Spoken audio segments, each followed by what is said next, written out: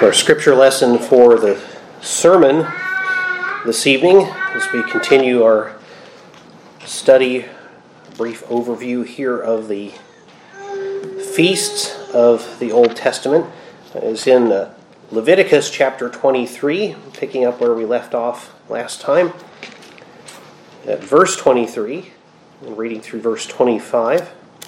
So just a short reading this evening. This is the word of the Lord as he spoke to Moses and as the Holy Spirit superintended Moses' writing of this, so that we know that it is faithfully and indeed infallibly recorded. And so this is the infallible, the inerrant word of our God. Leviticus 23 verses 23 through 25. Then the Lord spoke to Moses, saying, "Speak to the children of Israel, saying, in the 7th month, on the first day of the month, you shall have a Sabbath rest, a memorial of blowing of trumpets, a holy convocation. You shall do no customary work on it, and you shall offer an offering made by fire to the Lord." And thus ends the reading of God's holy word for us at this time. And may the words of my mouth and the meditations of all of our hearts be acceptable in the sight of the Lord this evening. Well, lately we have been considering these Old Testament, or Old Covenant feasts and their relation to Christ. The 7th month on the ceremonial calendar of ancient Israel was a busy month. We might compare it to the so-called holiday season of our culture, from late November into the beginning of January, where we have Thanksgiving and Christmas and New Year's. A major difference being that these were not merely cultural or man-made observances, they were commanded by God. The 7th month, this is the month of Tishri, as it was called, roughly overlaps with our September and October. And the holy observances in Tishri were the Feast of Trumpets on the first day of the month. So on the new moon, you would have this Feast of Trumpets. And so I guess we can liken it to Thanksgiving, kicking off the holiday season, as it were.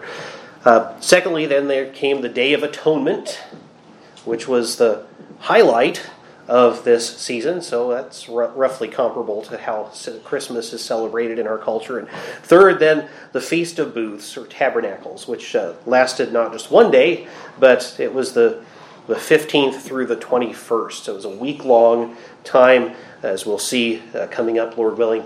It was a time when all of the adult males of Israel were commanded to gather at the sanctuary, and oftentimes they brought their families, and they would live in temporary dwellings in booths or tabernacles, tents, as it were, lean-tos, temporary shelters, as a remembrance of their time in the wilderness.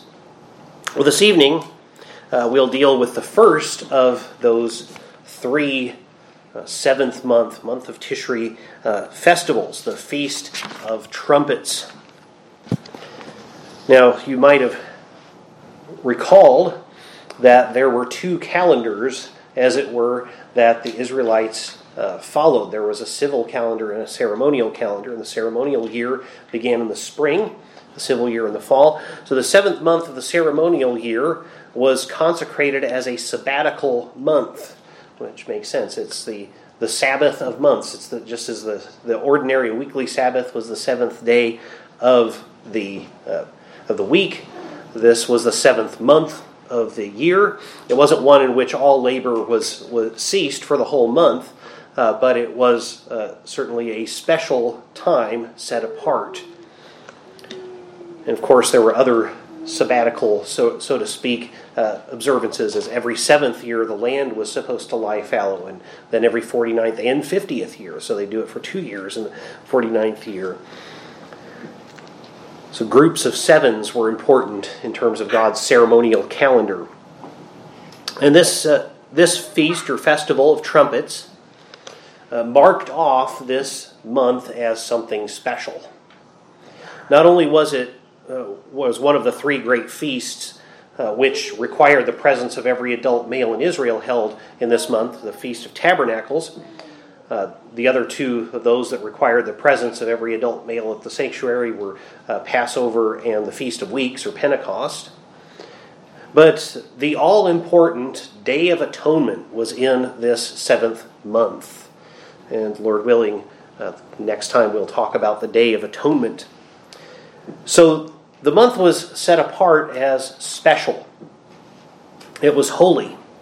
And so the month was kicked off, as it were. It was started by consecrating by the blowing of trumpets that was meant to set this day, or rather this month, off as a special month. Trumpets were blown on every new moon, but we'll get to what makes this one a little bit different in a bit here.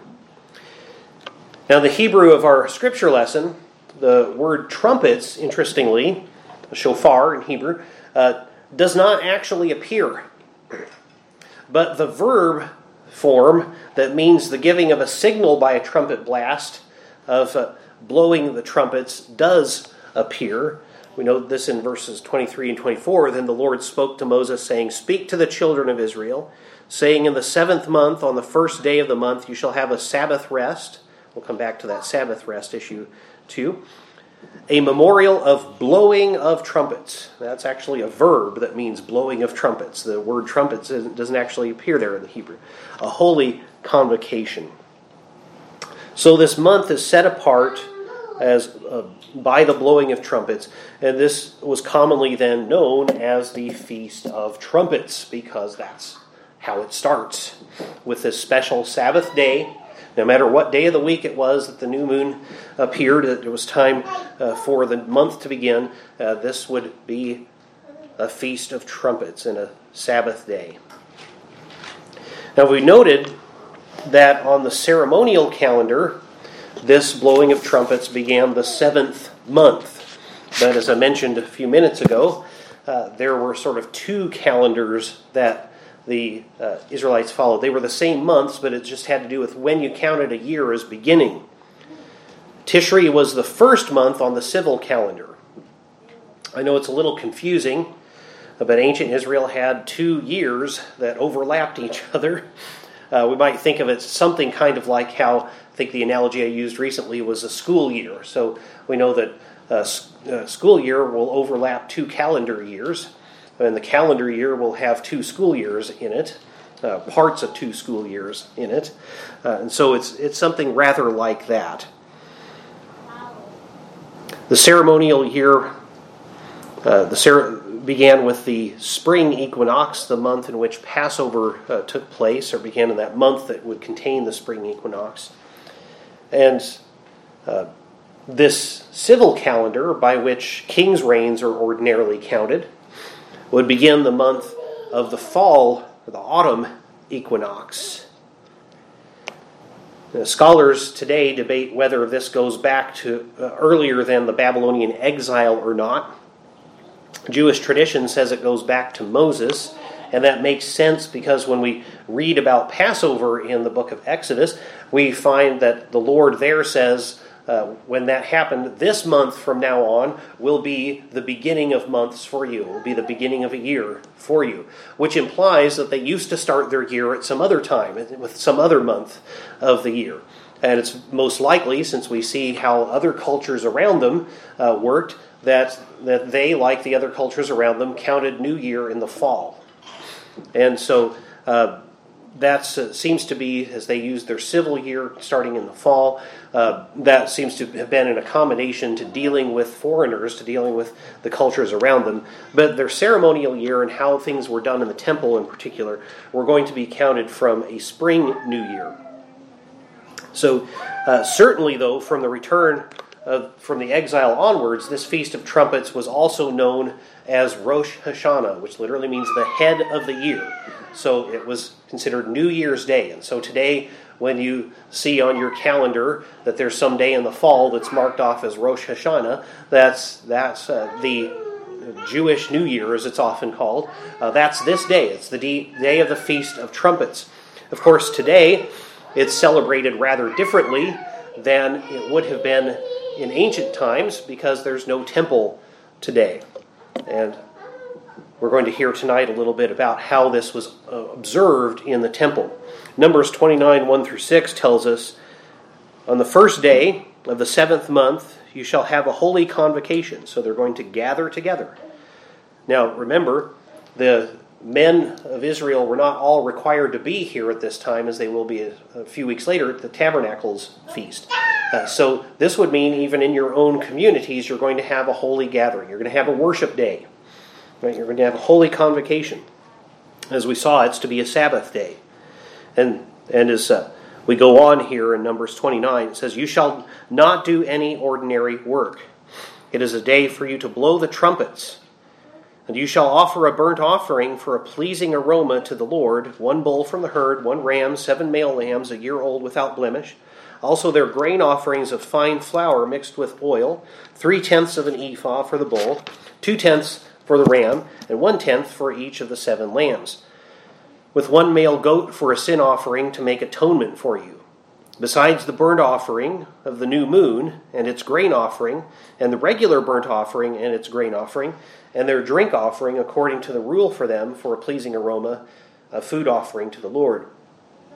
So this, of course, is talking about what's going to happen once Israel is settled in the land, once they're in the land of promise, and there is a central sanctuary, and eventually the Lord revealed that Jerusalem was the place where he would place his name. That would be the central sanctuary. As the Feast of Trumpets, or literally the memorial blowing, as Leviticus 23 verse 24 calls it, or the day of blowing, as Numbers 29:1 calls it, this was a day when trumpets, specifically the shofar, the ram's horn trumpet that was blown in the temple, these would be blown all day long in Jerusalem. In addition to the ordinary morning and evening sacrifices, and the ordinary burnt offering that would take place every new moon, every first day of every month, that would take place, indeed. You would have that, as we just read, except that the male goat as a sin offering was not presented at its ordinary time. It wasn't presented along with the other sacrifice of the ordinary new moon first. But rather, 1 bull, 1 ram, 7 male lambs a year old were sacrificed and burned for the Lord, each with a grain offering of fine flour mixed with oil. And so this is an offering to propitiate God, to note that we indeed need to offer our whole self to him, and that he is rightly angered at our sins, and so it takes death for us to enter into his presence. After that, the male goat for a sin offering was sacrificed to make atonement for you. And so that's the final note of atonement, of being reconciled to God through these sacrifices. All of this, of course, pointing forward, as we'll see, to Jesus, the one atoning sacrifice. A drink offering was poured on the altar. And while this was done, the ancient rabbinic sources tell us the Levites sang Psalm 81, which declares in verse 3, blow the trumpet at the new moon, at the full moon, on our feast day. So there were 3 occasions the trumpet was blown: new moon, full moon, and the feast day. Of course, this was one that was both a new moon and a feast day. At the evening sacrifice that day, it was customary that Psalm 29 would be sung, which calls the angels and all of creation to ascribe glory to the Lord, to worship him in splendor, in the splendor of holiness, and asks the Lord to bless his people with strength and peace. And so, even as this sabbatical month of the ceremonial year began, the civil year began. It'd be kind of like having New Year's Day for us. It began with an admonition to worship God, sort of like a New Year's resolution that we were dedicating ourselves anew to the service of the Lord. There was a prayer and a benediction for strength and peace for Israel. Well, in ancient times, from dawn to dusk, there was the blowing of horns the whole time throughout the city. So once the central sanctuary was in Jerusalem, all of Jerusalem, people throughout the city, there would have been Levites in the temple blowing trumpets, and then there would have been people throughout the city blowing trumpets. It would have been a rather noisy day. So if we want to compare it to a holiday that's familiar to us, well, maybe New Year's has this a little bit too in our culture, but certainly the 4th of July, our Independence Day, when we make a lot of noise, right? It's part of the celebration here. It was a noisy day. Trumpets being blown throughout the city. Unless, and here's the one caveat, if it was also the weekly Sabbath. If it was what we would call Saturday, starting Friday evening to Saturday evening, the trumpets were blown only in the temple. Because it was an official act of worship, but the rest of the people should be indeed resting. The temple horns blown on feast days ordinarily had silver mouthpieces. So I find this an interesting thing. It's not just like they picked up a ram's horn laying out in the desert or something and started blowing on it.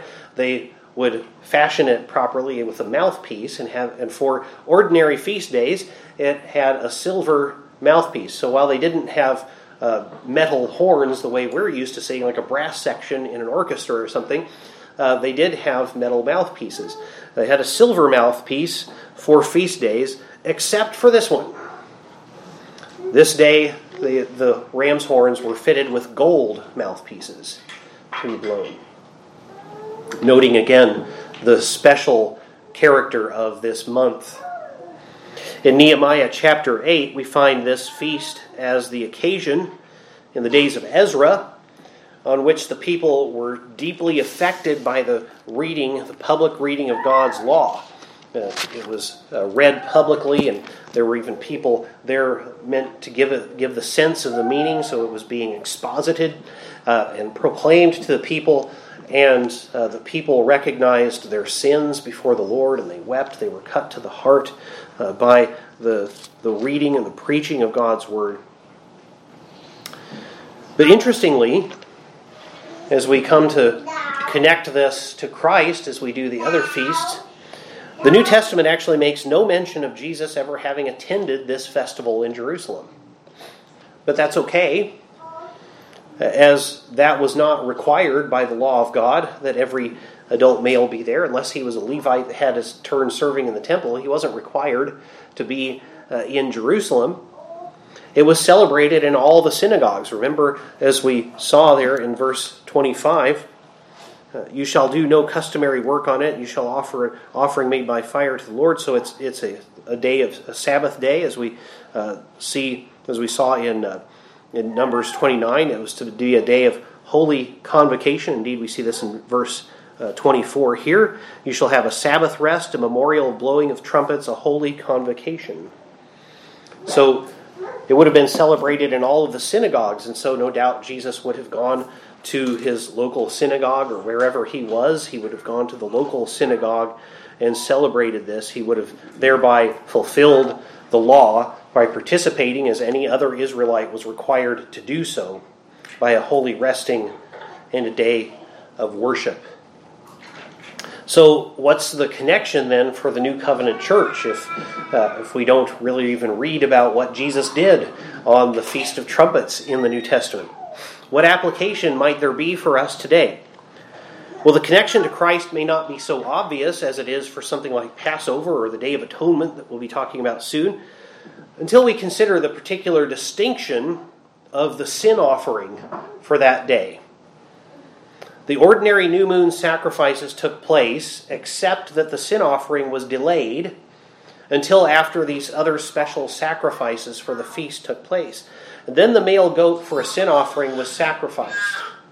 But Numbers 29 verse 5 specifically calls it a sin offering to make atonement for you. Thus the theme of atonement is set. 10 days later there will be the actual Day of Atonement, the Day of Covering.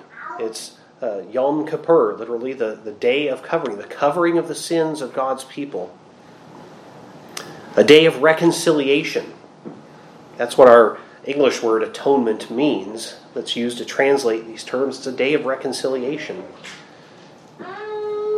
Reconciling the sinner to our holy Creator through a sacrificed substitute. Now you're beginning to see the connection to Christ. This is a part of the whole sacrificial system of ancient Israel, but it was especially emphasized with the commands regarding this day. Even as Israel prepares for the Day of Atonement 10 days later, they are already making a sacrifice that is specifically called a sacrifice of atonement. Thus, this was a reminder to ancient Israel of their need for reconciliation to God, their need for repentance, their need to be reconciled to their holy God, to be atoned for. One ancient Jewish commentator said of this feast, "Awake, awake, take it to heart. Remember the one before whom you are to give an account in the judgment." So this was a day that was meant for people to remember and take to heart that they are accountable to God. John the Baptist would similarly call Israel, "Repent, for the kingdom of heaven is at hand," and Jesus would begin his public ministry with virtually identical words. Perhaps Paul, many commentators think, was thinking of similar comments as that of this Jewish commentator when he wrote in Ephesians 5:14, "Awake, O sleeper, and arise from the dead, and Christ will shine on you." And then admonishes Christians, "Look carefully then how you walk." Similarly, ancient Israelites were told, essentially, look carefully how you walk as they prepared for this month that was a sabbatical month and that was a time particularly of the Day of Atonement. As the atonement in Jesus is applied to sinners, we are called to repent and walk wisely in his service. For he is returning. And one day there will be another feast of trumpets that will take place. 1 Thessalonians 4:16 and 17 tells us, "For the Lord himself will descend from heaven with a cry of command, with the voice of an archangel, and with the sound of the trumpet of God. And the dead in Christ will rise first, then we who are alive, who are left, will be caught up together with them in the clouds to meet the Lord in the air, and so we will always be with the Lord." And so the Feast of Trumpets foreshadows that day of the trumpet blast when Christ returns. And we are called, therefore, to be ready for that, just as the Israelites were called to ready themselves for the Day of Atonement.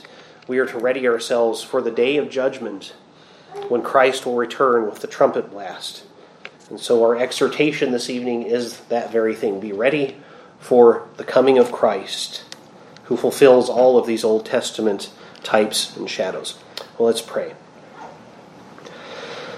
Lord, we do pray that you would help us to be repentant, even as the atoning sacrifice of Christ is applied to us, that we might serve faithfully until that day of the final trumpet blast, when Christ, indeed, with the cry of command, with the voice of an archangel, with the sound of the trumpet of God, will return as the dead in him rise, and as all who are alive in him are caught up together with every believer in the clouds to meet the Lord in the air.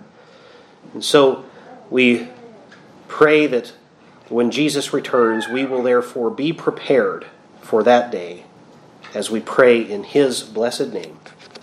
Amen.